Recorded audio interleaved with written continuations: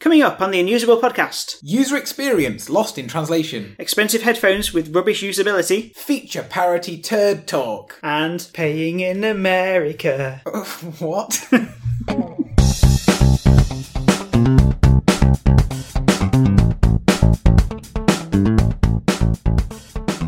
Welcome to the Unusable podcast, where we discuss the importance of user experience in technology and the world around us, and we talk about great design that just works or moan about it when it doesn't. Bonjour. Hi, Andy. Hi. Speaking French now? I don't really know French, to be honest. You have been on holiday recently. Well, not a holiday. A work trip.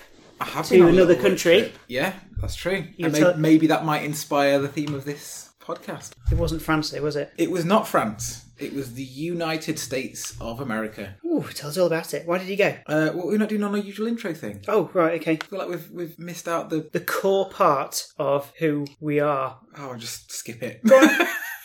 Go on, introduce yourself. Okay, so I am Andrew, and I am a SaaS product owner, and I work in Derby. I'm David Ball. I'm a front-end web and app developer, and we are recording this in the Silkside offices. Yes. Where I've just made myself a nice coffee. Great coffee at the Silkside office.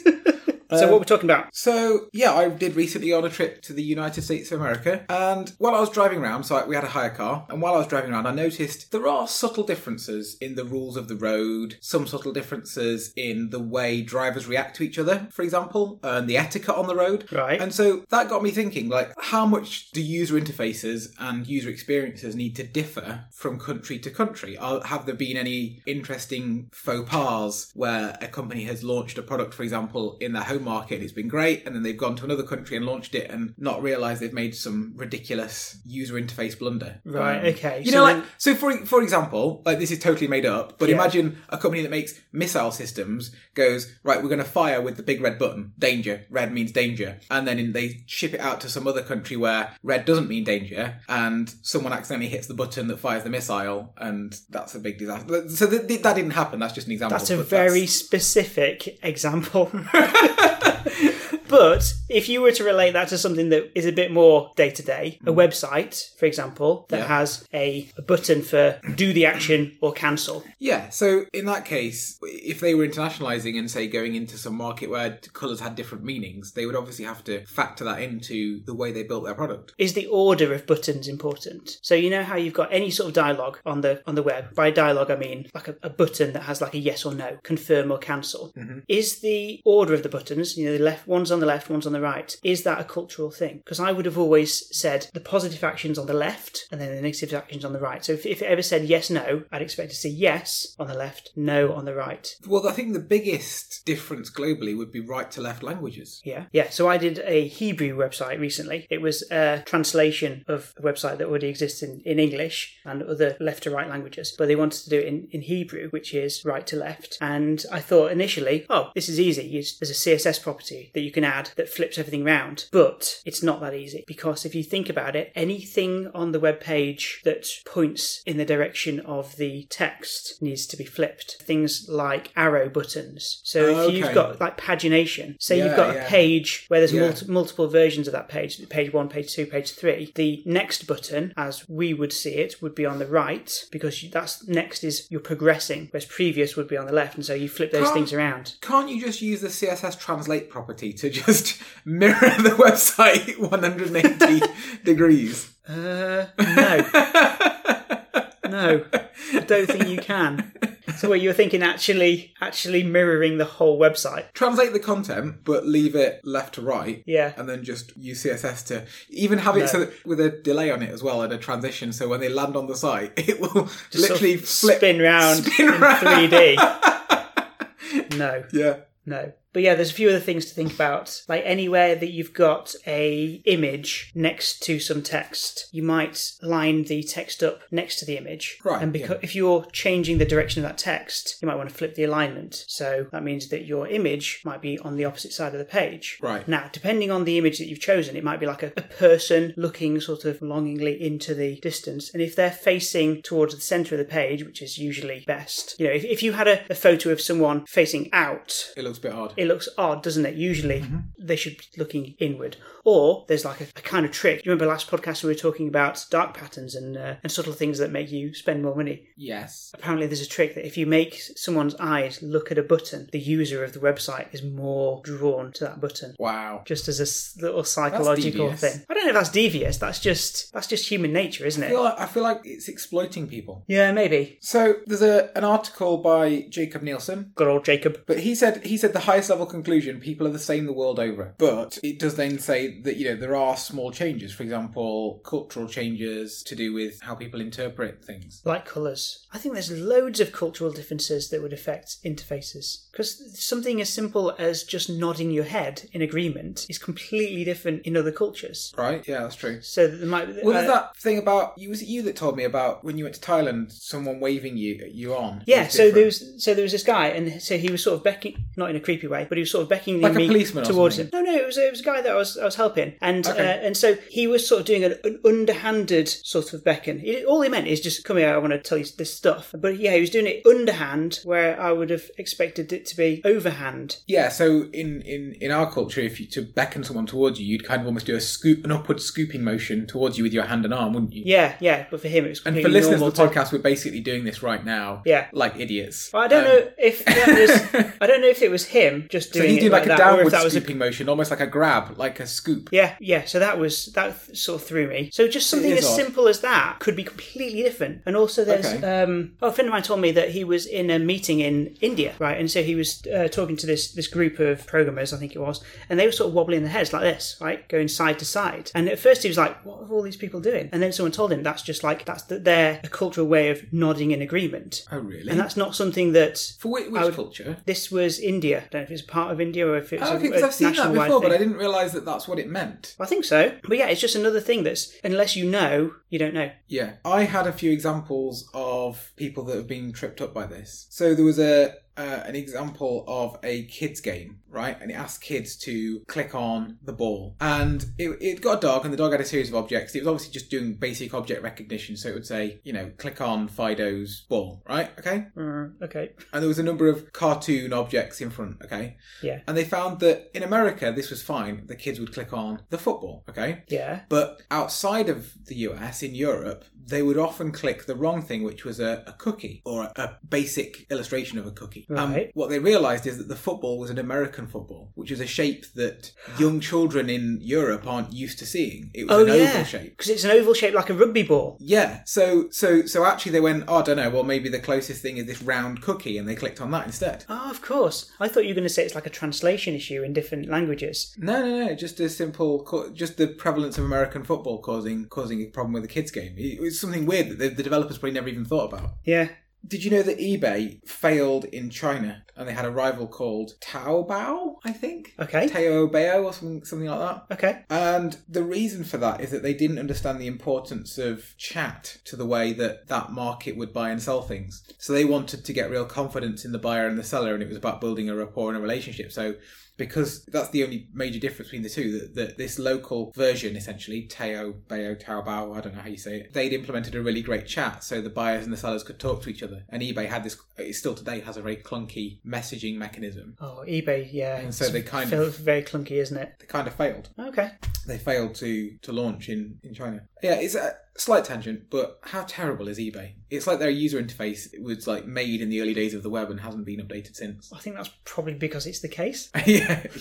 Yeah, but surely you'd think they'd at least skin it with some nicer CSS at some point. I find it very difficult to use, and in fact, I don't use it because it's difficult for selling and buying. Yeah. I did used to, but I don't know, I avoid it as much as I can now. I realised something the last time I sold something on there, which was, depending on what you choose to sell, they give you a completely different user interface for listing the item. What? So I listed something in the cars category, and it gave me a different interface to something else I listed in the, I can't remember, I think it was like technology category or something. But it was like a completely different experience. So it's a completely different website? A different like form with different controls on it that looked completely different and were in a different order. I wonder if maybe they were experimenting with a new interface. Maybe you were caught by the A/B testing. Well, I testing one on one category and another on another. I got the impression that they'd created these completely separate optimized listing forms for things in different categories. That's the impression I got anyway. I don't know if it's true, but the impression I got was that they'd optimized the car parts category listing around someone who's listing car parts, and that the other one that I used was optimized around a different use case. But it meant that they were so different. It was weird. Yeah, I suppose the requirement's different. If you're selling a car, well, it was a part for a car. Oh, okay. And I just remember the other thing I sold was a monitor. And the listing experience, I did them back to back. I literally did them, like, it wasn't like I did these days apart. I literally was listing the two things in one go. That must be really confusing then. So you've learnt one way, and then when you list your second item, yeah, you've got to relearn it again. Even things like the component to upload the images of the item for sale was a different component, completely different little uploader widget thing. Oh, right. What? Weird. Bizarre. Sorry, that's a complete aside about how terrible eBay is. It's fine. I've got another one. So in Japan, Walmart tried to launch. But this is more of a marketing thing, though, that they kind of got wrong. Right, but it's still interesting. I'm hoping it's cultural. Walmart tried to launch in Japan, and they used the slogans like low prices and things. Yeah. But in Japan, there's a cultural thing that if you say low prices and cheap, that it means rubbish, which is kind of true here, but less so. And so basically, they completely flunked it, and Japanese were like, "Oh, it must be rubbish, so we'll not shop there." Again, it depends on the language that you use. The wording for cheap. Like, you don't normally see a shop saying, cheap things here, because the word cheap. No, but it wasn't cheap, but it was like, so say for example, you might go to Home Bargains in the UK, which is like low prices every day or something is their slogan, right? What I'm saying is that the language is important. So Home Bargains has the word bargains, which is a positive way of saying cheap. It's true, yeah. But if you were to say cheap things, it doesn't mean the same. One story I really like, actually, is in the 50s, chocolate companies tried to make Valentine's Day a thing in Japan. Okay. So that they would buy copious amounts of chocolate. Is it not a thing in Japan? Well, they made it a thing in Japan, but for some reason it was mistranslated, and they got the idea that it was customary for women to give the chocolate to men, which is not typically the case over here. But okay, not really. So now it's still to this day, on the 14th of February, women go out and buy men chocolates, but then they have a reciprocal day on the 14th of March, so a month later, where the men buy chocolates for the women. So they actually got two Valentine's Days, one where it's women buying chocolate for men and one where it's men buying chocolate for women. And that was all because of a marketing exercise? Well, it was because of a mistranslation. How weird. Yeah.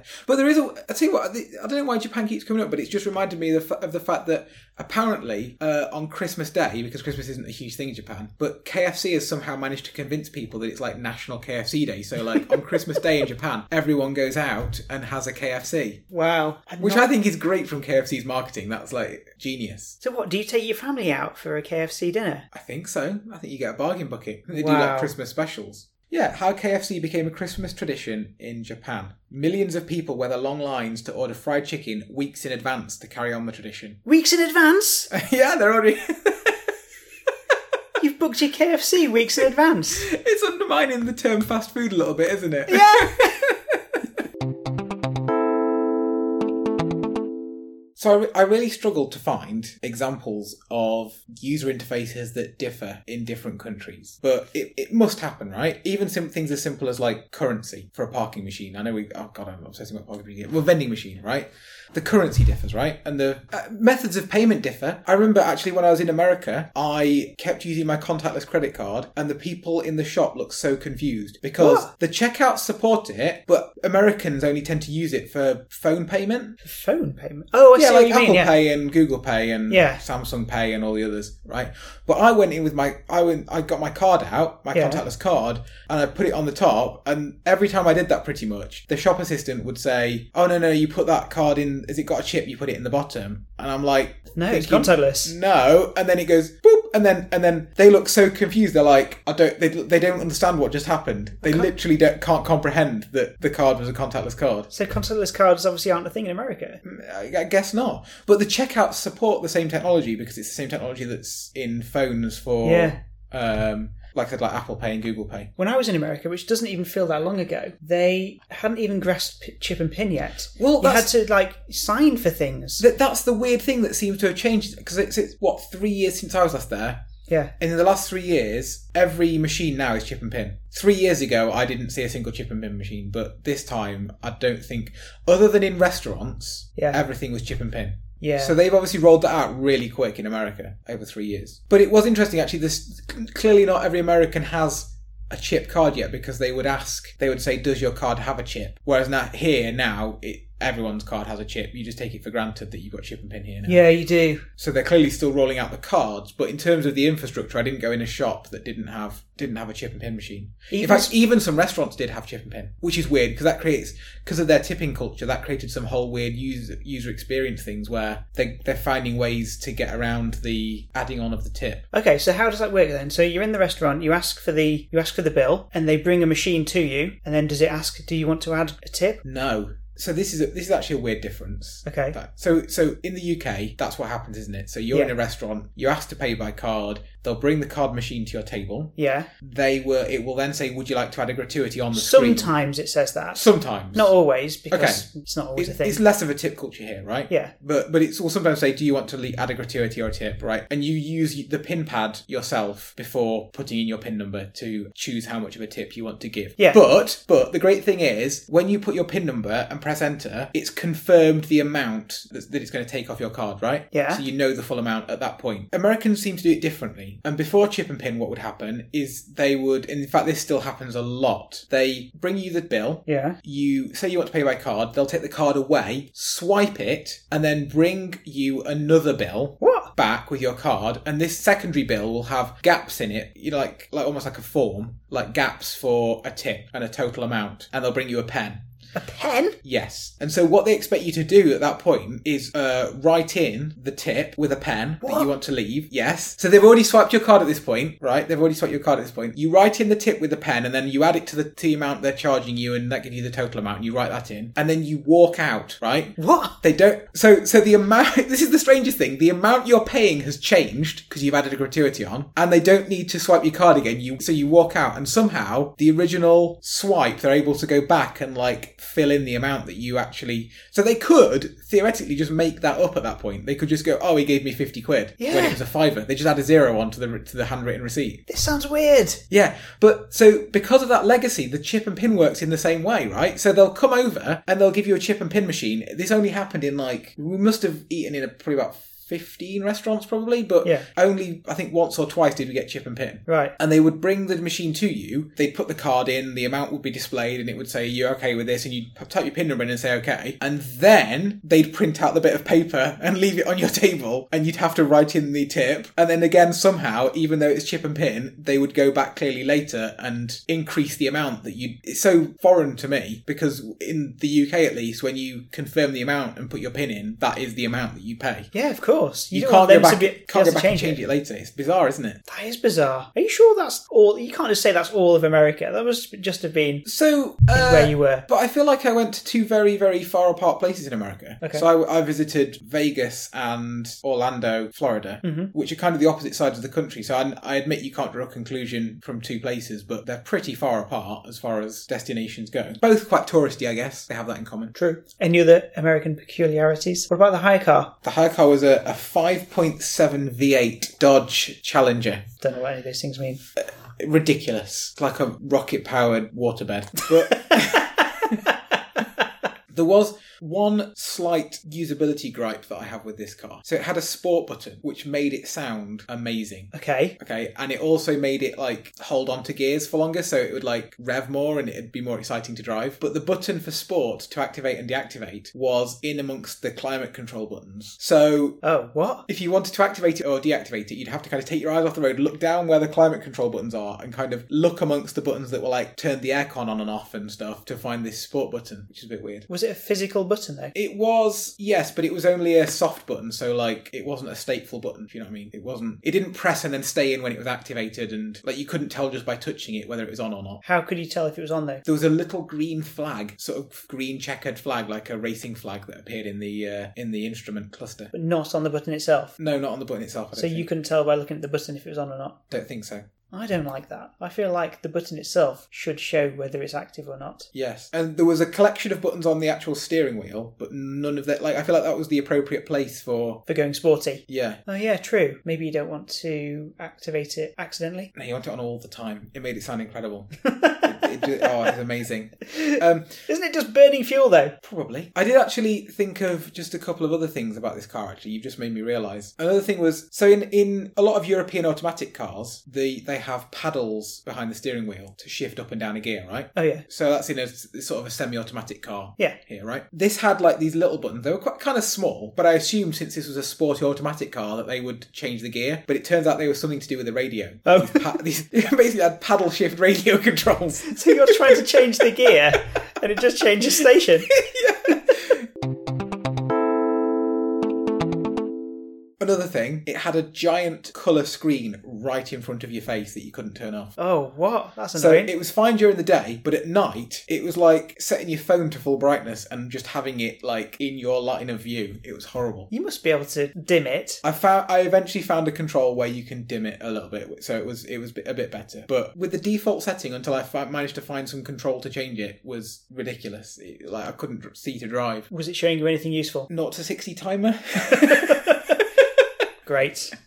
One of the greatest things that I found when I was looking for localization differences. In Sweden, the cash machines have giant buttons because it's cold and you need to press them with your gloves on. Oh, brilliant. Right? That is brilliant. But the weird thing is, there must be so many more things like that, but that's the only sort of thing I could find looking online that was a sort of a major user interface difference in different countries. Yeah. But there must be so many little things like that. I really like that. That's really good. Yeah.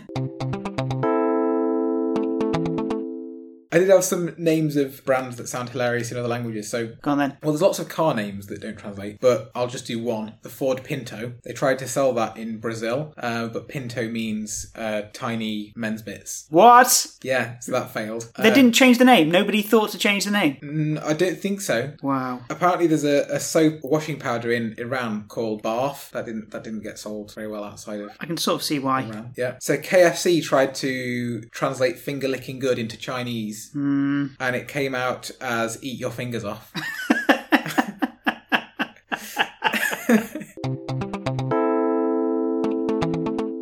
Can I tell you about our new Twitter followers, of which we have quite a few this time? Oh wow, okay. Are we gaining in popularity?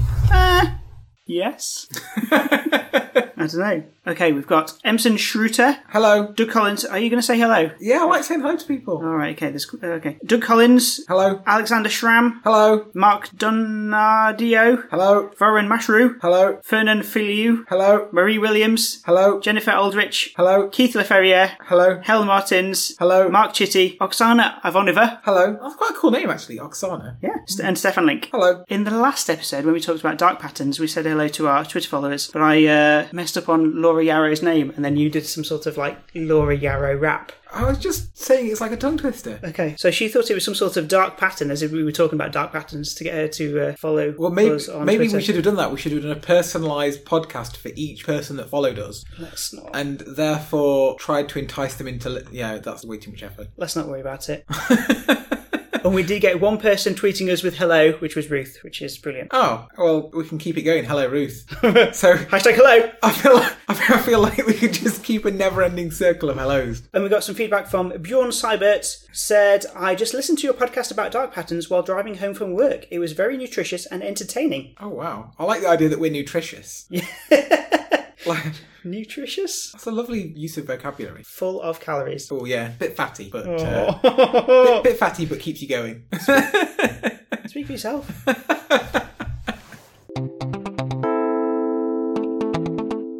Bad usability nightmares! Too long. Get on with it. So...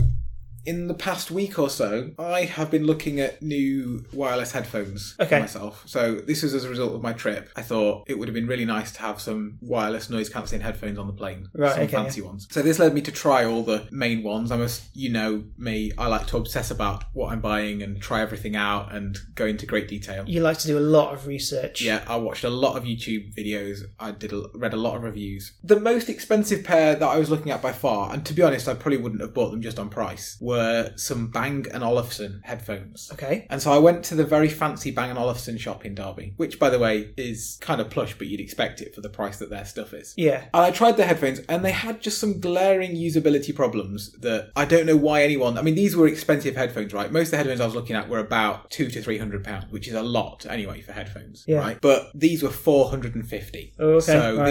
this is by far the most expensive pair. And went into the shop to try them on. Okay, so the first problem that I want to tell you about is they have this feature which sounds useful in abstract, which is where if you take them off your head, they'll pause automatically. And you that's quite clever. Back on your head and they'll play again. Okay, and a number of headphones have that. The ones I actually ended up buying have that feature. Okay. But it works on the ones that I bought. How does it know? I don't know, some kind of little sensors in the headphones that just starts playing. But it very quickly became apparent that it hadn't been properly engineered. Or, I mean, actually, to be fair, I'm willing to say that maybe the shop display model had been misconfigured. I don't know. Right. But it was enough to put me off anyway. So when they're on your head, obviously that activates some kind of switch. Yeah. And when you take them off your head, it opens the switch, or, it goes to a different state, right? Yeah. But there was no damping on the switch. So if you were to hold them in a position where it kind of wasn't quite sure if they were on or off, you would get this rapid play, pause, play, pause, play, pause, play, pause of your music. So you'd be happily listening to your music, and you'd just go to take the ear cup off slightly off your head, and it would start going... You'd get this like jittering, and then you'd take them off and it'd stop properly, and you'd put them back on and it would play again. Oh, that's really annoying. Yeah. So the ones that I actually did end up buying have like a second delay, so you take them off your head and they keep on playing for just the briefest of seconds, but it's enough for it to go, oh yeah, he's definitely taking them off, and then pauses it. So these were double the price of the ones that you've actually bought? A little less than double, but not far off double, yeah. But you're still talking expensive. Yeah, insanely expensive. The next thing, on a related note, and again, maybe this is my misinterpretation, but from my usage, it seemed that it didn't play when you put them on your head and pause when you took them off your head. It toggled the state, okay? And so what I mean by that is that if you were wearing them and you say the Bluetooth headphones, so you pause the music on your phone, right? And it's not playing, and you would take them off your head and they'd start playing. Yeah. And then you put them back on your head and they'd pause. Because it wasn't pausing when you take them off your head and playing when you put them back on your head. It was toggling the current state between play and pause. That's ridiculous. So yeah, I paused the headphones and I'd take them off my head and they'd start playing. And I'd put them back on my head and they'd pause. That's awful. Yes. That's worse than not having the feature. Yeah. The other thing that they had was they tried to be clever and put like a touchpad on the sort of back of the ear cup. So you know the bit that goes around your ear? Yeah. So it was flat and they'd put a touchpad on there, a bit like a mouse on a laptop. And doing various gestures with your finger on that touchpad would skip the track or go back a track or turn on and off noise cancelling.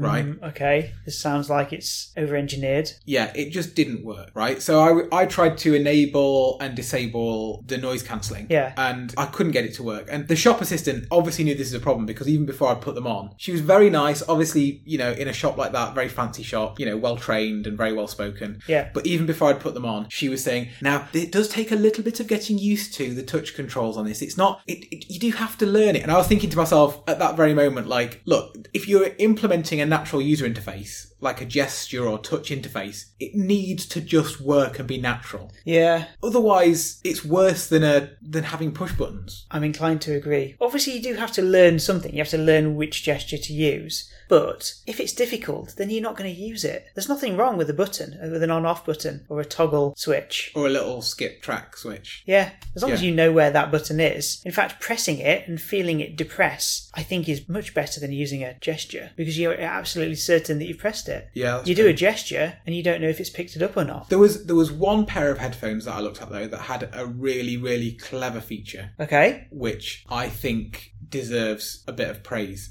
Right, okay. So all the headphones I was looking at had noise cancelling, which is really clever. I feel like I have to explain this little tiny bit of backstory to make it make sense. So noise cancelling has microphones on the outside of the headphones. They pick up the ambient noise that you want to cancel out, i.e., I don't know, the jet engine on the plane or the people talking in the office or whatever it is it picks up. Yeah. And it creates equal and opposite sound waves that cancel out the noise, which sounds like some kind of science fiction to me, but it works and it actually is science, okay? Yeah, good. So that they all have that, right?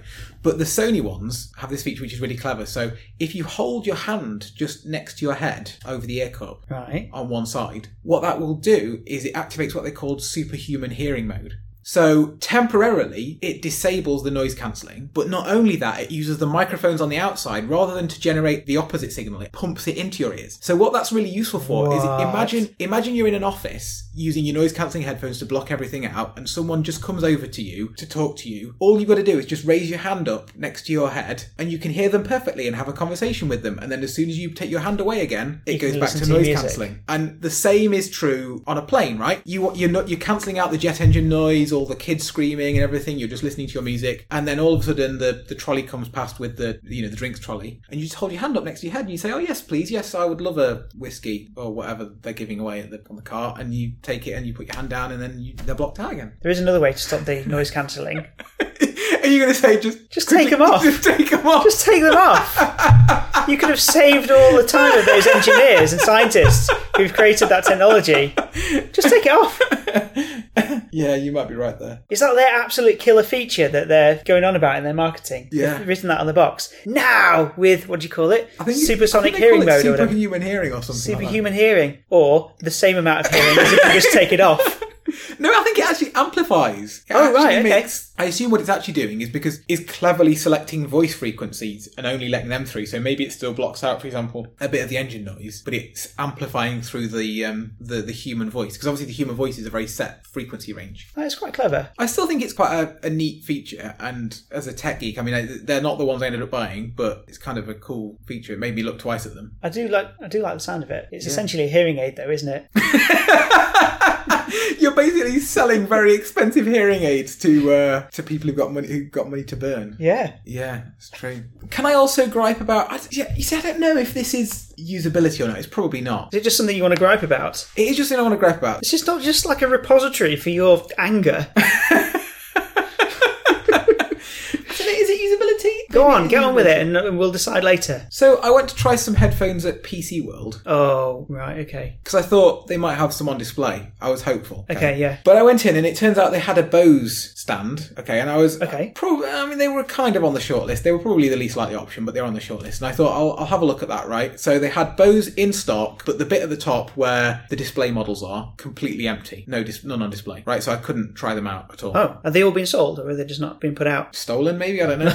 I don't know. There was a space for them. Like, bear in mind as well, the reason to go to a physical shop for headphones surely is to try them out. Yeah, right? You could have bought this online, but you wanted to go to a shop where you can actually touch them and try them and play with them. And headphone. To me, the important thing about headphones is comfort, sound quality, and user experience. Yeah, right? You can't tell that by shopping online. All those things you can maybe get a flavour from reviews, but still, one person's judgment on comfort or even one person's head shape can affect comfort. Yeah, and sound quality, all those things. So yeah, that was the Bose ones. I then noticed they've got the Sony ones, the ones I was just talking about with the superhuman hearing. Oh yeah. So I went to have a look at those. Okay, but all the clever features like the noise cancelling, the superhuman hearing, all that kind of stuff requires power, and they weren't charged. What? They weren't on charge. They weren't plugged in. Right. What's the point then? Right. They'd left a cable there so you could plug in, like, because most of these headphones have a backup where you can plug them in via a cable, or it's useful if you want to use the entertainment system on a plane, right, where you can plug in, but you were able to connect by Bluetooth. Yeah. So I was able to listen to them, but not with the noise cancelling. I wasn't able to try the superhuman hearing, and then even if I'd have wanted to buy them, there was no stock. There was literally not even a space where it looked like they should have been. So the whole exercise, pointless. What you're saying is really you could have just bought online. Well, no, I ended up going